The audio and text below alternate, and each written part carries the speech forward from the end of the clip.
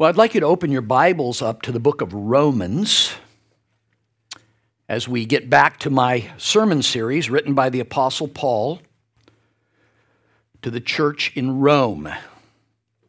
I've entitled this series, The Unbroken Chain of Salvation, with a little help from my friends. This refers to the main theme of this letter, and in fact, the main theme of the whole of Scripture. That God Himself has provided a way of salvation and eternal life for sinners who deserve only His holy wrath. Don't ever say, I only want what I've got coming to me. I only want what I deserve. No, you do not.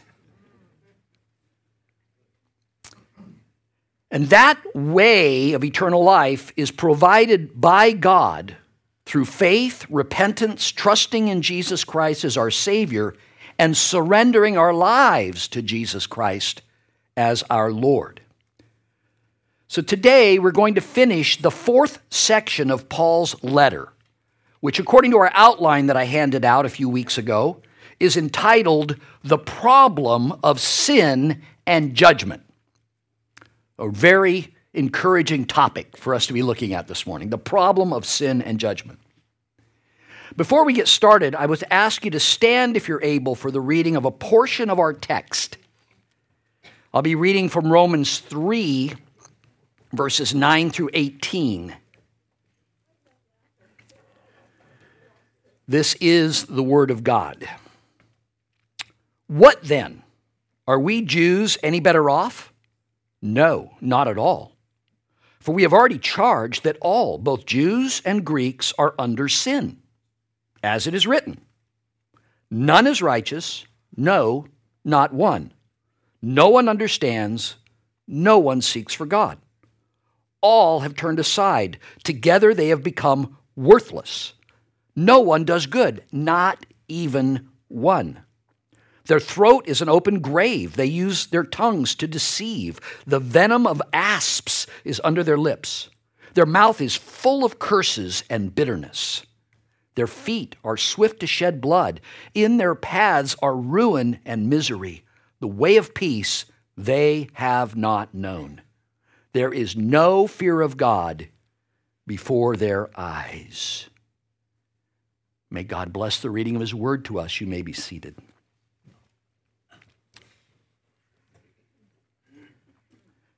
This portion of Scripture that we just read will bring this section of this letter to a close and set up the next section of the letter where the gospel, God's provision for our salvation, will be thoroughly explained. Now, we will get back to these verses in a few minutes. But first, I want us to look back at what leads up to these very powerful, very condemning verses. If you remember, Paul opened this letter with a focus upon Christ Jesus and upon the gospel of Christ. Turn back to Romans 1:1, if you have your Bibles open still. Paul writes, Paul, a servant of Christ Jesus, called to be an apostle, set apart for the gospel of God. Look at 9 and 10. For God is my witness, whom I serve with my spirit, in the gospel of His Son, that without ceasing I mention you always in my prayers, asking that somehow by God's will I may now at last succeed in coming to you. And then verses 15 through 17. So I am eager to preach the gospel to you also who are in Rome. For I am not ashamed of the gospel, for it is the power of God for salvation to everyone who believes, to the Jew first and also to the Greek or non-Jew. For in it, in the gospel, the righteousness of God is revealed from faith for faith, as it is written, the righteous shall live by faith. According to Paul, who needs the gospel?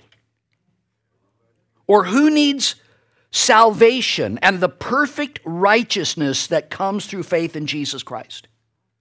All do. Every man, woman, boy, and girl. For all have sinned and fall short of the glory, the perfection of God, and thereby all are deserving of God's holy wrath. Look at verse 18. 1:18, for the wrath of God is revealed from heaven against all ungodliness and unrighteousness of men who by their unrighteousness suppress the truth.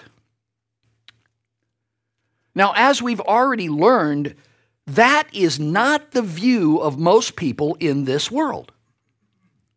Most people think more highly of themselves than they ought to. Most people would say that they are a, quote, good person. And when they die, they will, of course, go to heaven. Why then would they need the gospel? Why would they need a Savior if they can trust in their own good deeds, in their religious acts or affiliations, or in their own self-righteousness? Well, as we have seen, Paul realizes the need to establish the fact that every human being is guilty before God and thereby deserving of God's holy wrath. No one will turn to Jesus for salvation without their eyes being opened to their need for salvation. Just like you wouldn't go to a doctor and undergo some radical surgery if you didn't think there was anything wrong with you. No one would do that. So no one will turn to Jesus for salvation unless their eyes are open to their need for salvation. And that is exactly what Paul does from chapter 1, verse 18, all the way to chapter 3, verse 20. He presents God's indictment against mankind. So I'm going to take just a few minutes to review what we've already learned. What Paul has had to say is God's view of humanity outside of Jesus Christ. Look at Romans 1:24. Therefore God gave them up in the lusts of their hearts to impurity, to dishonoring of their bodies among themselves. Verse 26, for this reason God gave them up to dishonorable passions. Verse 28, since they did not see fit to acknowledge God, God gave them up to a debased mind to do what ought not be done. They were filled with all manner of unrighteousness, evil, covetousness, malice. They are full of envy, murder, strife, deceit, malicious. They are gossips, slanderers, haters of God, insolent, haughty, boastful, inventors of evil, disobedient to parents, foolish, faithless, heartless, ruthless. Though they know God's righteous decree that those who practice such things deserve to die, they not only do them, but they give approval to those who practice them.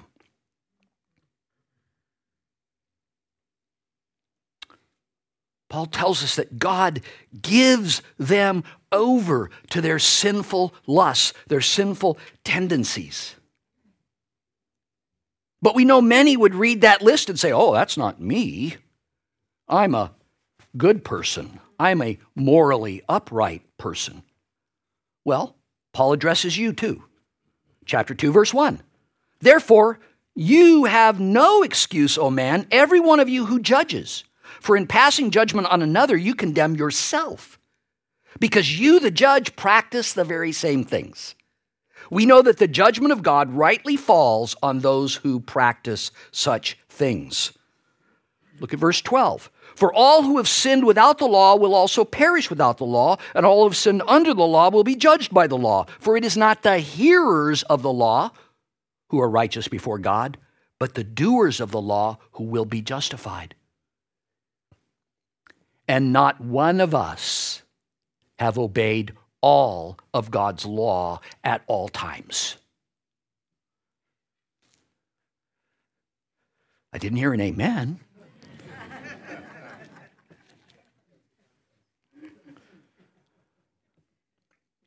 But what about the Jews? What about God's chosen people? Surely they must be exempt from this. Look at verse 17, chapter 2, verse 17. But if you call yourself a Jew and rely on the law and boast in God and know his will and approve what is excellent because you are instructed from the law, and if you are sure that you yourself are a guide to the blind, a light to those in darkness, an instructor of the foolish, a teacher of children, having in the law the embodiment of knowledge and truth, you then who teach others, do you not teach yourselves? While you preach against stealing, do you steal? You who say that one must not commit adultery, do you commit adultery? You who abhor idols, do you rob temples? Do you boast in the law? Do you who boast in the law dishonor God by breaking the law? For it is written, the name of God is blasphemed among the Gentiles because of you. Wow. Now the Apostle Paul is a Jew, right? He grew up thinking very highly of himself. Even when he was arresting and killing Christians, he thought he was doing God's will. So this teaching that the Jews are also sinners in need of the gospel, in need of a Savior, in need of the righteousness that comes from Christ, this is exactly the opposite of what the Jewish people had been taught for centuries. And I want you to understand this. They had been taught that every Jewish person would go to heaven when they died because they were Jews. They were taught that they were already the children of God, and so all Jews would go to heaven and escape any judgment for their sins. They believed that and they taught that. And they taught that circumcision was the sign of their salvation. You're circumcised, you're saved. Rabbi Menachem, in his commentary on the books of Moses, wrote this: no circumcised man will ever see hell. Another rabbi wrote, circumcision saves from hell. The Midrash, Tillam, wrote, quote, God swore to Abraham that no one who was circumcised should be sent to hell. Close quote. Now, did God say that to Abraham? No. But that's how far off course Jewish teaching had become in those 400 silent years between the Old and the New Testament. So Paul addresses this fallacy in verses 25 through 29. Let me read that to you. He says this: for circumcision indeed is of value if you obey the law. But if you break the law, your circumcision becomes uncircumcision. So if a man who is uncircumcised keeps the precepts of the law, will not his uncircumcision be regarded as circumcision? Then he who is physically uncircumcised but keeps the law will condemn you who have the written code and circumcision, but you break the law. For no one is a Jew, listen to this, no one is a Jew who is merely one outwardly, nor is circumcision outward and physical. But a Jew is one inwardly, and circumcision is a matter of the heart, done by the Spirit, not by the letter. His praise is not from man, but from God. It is the heart of man that must be changed through faith in Christ in order to escape the judgment of God that is due for our sins. For none of us have kept the law perfectly. Now, lest you think that this teaching here has no bearing on us, because we're not Jewish, think again. We are actually prone to doing the same thing, thinking that our religious practices or affiliations can make us right with God. Instead of circumcision, we would talk of reciting the sinner's prayer, attending a church, being baptized, becoming a church member. These things may all be good things, but none of them can save us. To drive this point home, Pastor Donald Gray Barnhouse restates Romans 2:28 and 29 in this way. For no one is a Christian who is merely one outwardly, nor is church membership outward and physical. But a Christian is one inwardly, and church membership is a matter of the heart, by the Spirit, not by the letter. And his praise is not from men, but from God. It kind of drives it home, doesn't it? So many in our world today are in that very situation. They think that they were born Christians, or that reading the Bible makes them Christians, or attending a church, or being baptized makes them a Christian and gives them a pass to heaven. But the Word of God makes it very clear that unless they repent and trust in Christ for their salvation, there will be no change of their heart by God. That is what actually saves them, not that which is external, but a heart that is made new by the power of the Spirit of God.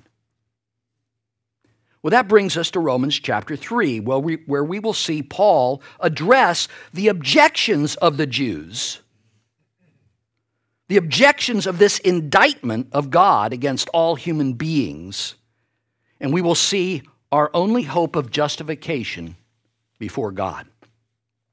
So let's start with answering objections to God's judgment. Paul had just stripped away any confidence the Jews could have in their Jewishness, making them right with God. Paul was very experienced in this debate, and he now shares with us the answers to the Jews' objections to this teaching. Look at verses 1 and 2. Then what advantage has the Jew? Or what is the value of circumcision? Paul's answer? Much in every way. To begin with, the Jews are entrusted with the oracles of God. Paul says, listen, are you blessed to have the Word of God? And the answer is, yes, absolutely. Scripture is a gift from God because it reveals who God is, who we are, what is required of us, and how it is that we can be saved. This is of great advantage to us as well. Yet to benefit from it, we must hear it, believe it, and live according to it. Many read the Bible as any other book, sporadically, carelessly, not looking for application in their own lives. We must instead read it carefully, prayerfully, searching with our minds and heart to learn and apply what it says. But complacent reading is common. So this leads us to the next question. In verse 3, what if some were unfaithful? Does their faithlessness nullify the faithfulness of God? The problem of Israel's continued unbelief is mentioned 5 times by Paul in this letter. But Israel's failures do not impugn God's covenants. No. Human failures actually showcase God's excellence, God's mercy, God's grace. Paul's answer? By no means. Let God be true, though everyone were a liar. As it is written, that you may be justified in your words and prevail when you are judged. By no means is an emphatic negation that Paul uses often in his writings. It means absolutely not or impossible. In this context, let God be true refers to his promise keeping. He is a covenant keeping God, and he is always correct in his judgments. This would be true even if we had to call every human being a liar. So God is justified in all of his judgments. He is always righteous in his judgments. Well, the next objection is even more absurd, verse 5. But if our unrighteousness serves to show the righteousness of God, what shall we say? That God is unrighteous to inflict wrath on us? I speak in a human way. To paraphrase, if my unrighteousness makes God's justice shine, then how can he be displeased with me? My sins make God look good, so he should not punish me.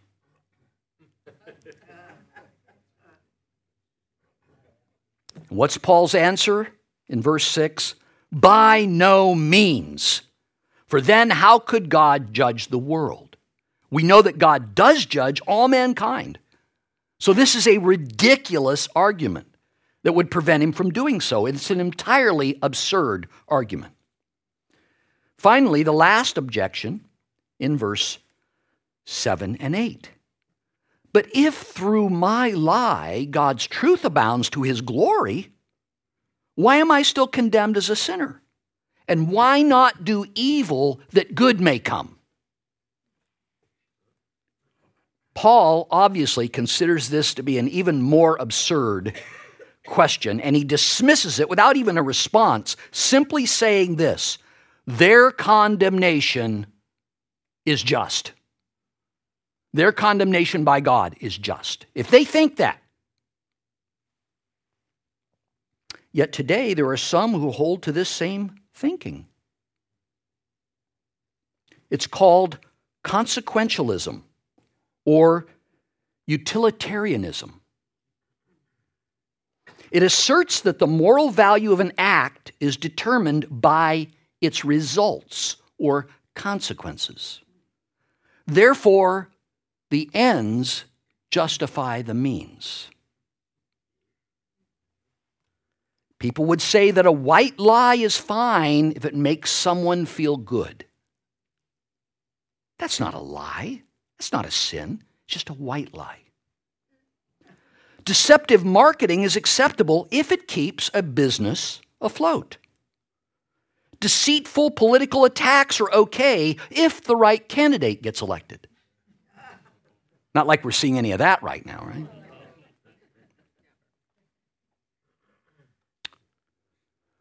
We tacitly approve of someone's sinful choices or lifestyle lest we offend them.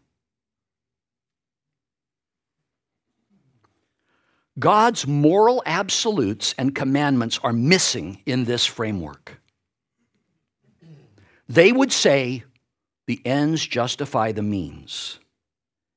And in Paul's view, they deserve the just condemnation of God for their presumptuous sins.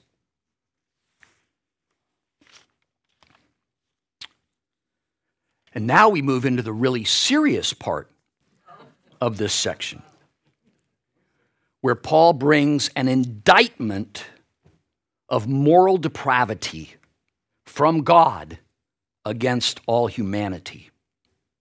So after anticipating and answering the objections of the Jews, or any other outwardly religious people who are not truly converted, Paul then closes this section of his letter by declaring God's indictment of human depravity. I say God's indictment because Paul does so by quoting from God's own word over and over again, as he indicts the character, conversation, and conduct of all of humanity. 9 times he uses the words such as all and none to show the universality of human sin and rebellion. He starts with the overall charge of universal sinful depravity in verse 9, and then continues with 3 categories of sinful behavior. Look back with me at verse 9. Paul indicts the entire human race here. What then? Are we Jews any better off? No, not at all. For we've already charged that all, both Jews and Greeks or non-Jews, are under sin. The force of the language that Paul uses here leaves no doubt about what is meant. Notice the word used is sin, singular, not sins. And the word under means under the power of or dominion of. Every person in the world is under the power or dominion of sin. What we have here in this statement and in the following verses is without a doubt the most explicit description of the moral depravity of all of mankind found in God's Word. The term for this is radical depravity. Now, this doctrine doesn't hold that everyone is corrupt in every way, nor does it deny that unbelievers can act lawfully. It means that the whole of human nature is fallen, that sin corrupts every faculty, every part of our being, and that even our best deeds are tainted by imperfect motives,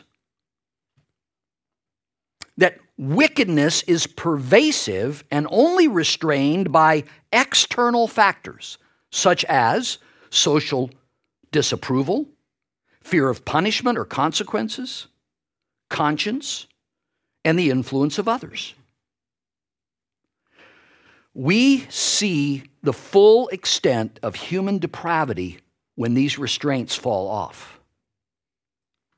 Paul charges that all humanity, no matter how good some may appear, have this radical corruption of sin in their very core. Paul then supports his indictment by stringing together a series of Old Testament texts to show what God has already said on this topic. Remember, these are the words of God. This method is referred to as a charaz, which literally means stringing pearls together. He quotes 8 passages from 4 books of the Old Testament with devastating artistry. First, he describes mankind's depraved character, then his depraved conduct, and then finally the cause of depravity. Let's start with man's depraved character. Look at verse 10. None is righteous, no, not one. In case you don't know what none means, he's going to clarify it. Not one. And that's due to original sin. Because of original sin, each and every one is born with a sin nature. We are born sinners. And in God's eyes, all are born unrighteous. Now, we tend to use relative terms for righteousness in respect to our own standards. But here, the standard is the absolute righteousness of God. Make no mistake, that's the standard. The absolute righteousness of God. Only Jesus, the Son of God, was born without a sin nature, and only Jesus kept all of God's commandments perfectly and never sinned, thus earning for us the perfect righteousness that we so desperately need. Paul goes on in verse 11, no one understands, no one seeks for God. Is Paul right? Yes, of course.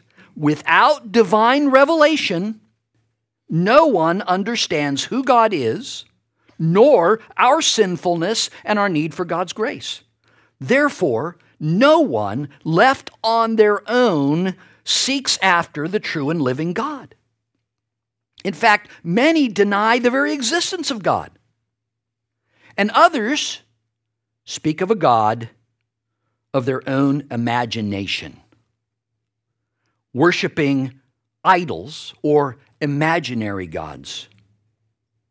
No one left on their own seeks for the true and living God unless God opens their blinded eyes and draws them to himself. Man will only seek after God if God causes them to. He goes on in verse 12, all have turned aside. Together they have become worthless. No one does good, not even one. Now again, we look at people and we say, oh, yeah, she's a really good person. Good by what standard? Your standard or God's standard? Paul says all have turned aside to their own desires, the lusts that they have. All have turned aside from the true God to worship false gods of their own imagination. Therefore, in God's eyes, none of them can do what is good, that which glorifies God, because they don't even know him or acknowledge him. Not even one. Well, thus far, Paul's charaz, his indictment, is devastating. Now, Paul turns to mankind's depraved conduct, first in regards to their speech and then in regards to their actions. Look at verses 13 through 17. Their throat is an open grave. They use their tongues to deceive. The venom of asps is under their lips. Their mouth is full of curses and bitterness. Their feet are swift to shed blood. Their paths are ruin and misery. When Paul quotes Psalm 5 here, he highlights both the inner corruption and the deadly effects of hateful speech. While evil speech is very common, acts of violence are also becoming more and more common. We know of very little peace in this world because left to themselves, the way of peace man does not know. That is because the only true peace is found in Jesus Christ. Look at verse 17. The way of peace they have not known. And then in verse 18, Paul sums up the cause of mankind's moral depravity. There is no fear of God before their eyes. Here is the root cause of man's sinful depravity. It is his built-in godlessness. They do not acknowledge God. They suppress the truth about God. They do not fear God because they refuse to believe in him as he has revealed himself to them. They believe that they are in control and therefore have no need to fear a God who is not God according to their own sinful reasoning. This is at the heart of all sin. I will do whatever I want to do and no one can stop me. And if we're going to be honest, folks, that was each and every one of us at one time in our lives. We did not know God. We did not acknowledge God. We had no desire to honor a God that we didn't know or acknowledge. We were a God unto ourselves. So Paul has proclaimed God's indictment against mankind. And he's backed it up with evidence of our depravity. Now, in verses 19 and 20, he pronounces the verdict from God against all who remain in their rebellious, sinful state. But in that verdict, there's also a glimmer of the justification that God provides for those who do repent and call upon Jesus Christ for salvation. Listen to the verdict. Verse 19. Now we know that whatever the law says, it speaks to those who are under the law, so that every mouth may be stopped and the whole world may be held accountable to God. For by the works of the law, no human being will be justified in his sight, since through the law comes knowledge of sin. Here, Paul declares God's verdict upon fallen, unrepentant mankind. Know here refers to knowledge that is certain and complete. In other words, we know with absolute certainty that the whole world is accountable to God. He is the prosecutor. He is the judge. And he will carry out the sentence that he passes. There is no appeal. He will pour out his divine wrath upon every unrepentant soul who failed to submit to him and to his law. Every mouth will be stopped, will be shut. None can speak back to him. None can speak in their own defense. Because by the works of the law, even if they had done them, which none have, no human being will be justified in God's sight. We might sum it up this way. All have sinned and fall short of the glory of God. And the penalty for sin is death. Eternal death. Eternal conscious punishment. The final verdict is in. Those who are unredeemed by Christ have no defense whatsoever. The defense must rest before it can even speak, because the all-powerful, all-knowing, all-wise creator of the universe has already ruled, and nothing can change the outcome. So where is our glimmer of hope? It is in that phrase, for by works of the law, no human being will be justified in God's sight. Paul leaves the door open there to another means of justification that is not found in our obedience to the law of God, which we are unable to obey. And he begins to speak of that means in the next two verses.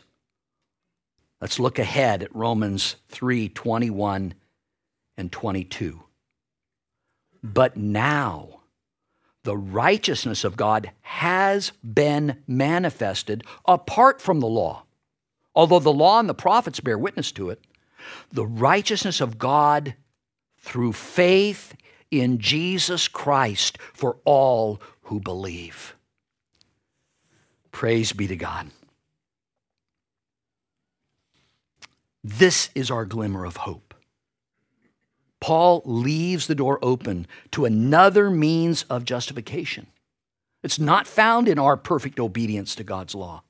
Instead, it's found in his Son. For God so loved the world that he gave his only begotten Son, that whoever believes in him should not perish, but have everlasting life. Is God a God of wrath? Absolutely. Is God a God of love? Absolutely. Both are true. God loves those who love his Son. God gave his Son so that we could trust in him, in his perfect righteousness for our redemption. Because our righteousness is as filthy rags before God. It is the righteousness of God through faith in Jesus Christ for all who believe. And believe here includes repenting of our sins, admitting that we are a sinful person, repenting, turning away from those sins, and calling upon the name of the Lord, and trusting in Him for our salvation, and following Him as our Lord and Savior. This is the means of grace that God has provided for us. Hallelujah. What a Savior. Amen. More on this next Sunday. Let's pray. Heavenly Father, thank you for this opportunity for us to hear from you. Yes, Father God, we are blessed to be recipients of your word. Yes, Father God, you have revealed to us the sinfulness of mankind and the need of mankind for a Savior. Thank you, Father God, for opening my eyes to my need for a Savior and drawing me to your Son. Father God, we cannot trust in how we were raised or what family we were born into or how many times we've gone to church or even how many times we've read the Bible. We must surrender our lives to you in order to be saved from the wrath that is to come. And so, Father, I pray that for every man, woman, boy, and girl in this room, that they, Father God, would truly surrender to you even today. As your word says, today is the day of salvation. And Father God, help us who have surrendered to Christ. Help us to be your instruments to share both the bad news and the good news. The bad news, all have sinned and fall short of the glory of God, and the wages of sin is death. The good news, the gift of God, is eternal life through Jesus Christ our Lord. May we be equipped and willing to share that truth with others. And may you continue to bless our church as we do. We ask these things in Jesus' name. Amen. Well, please stand with us as we worship our God and King.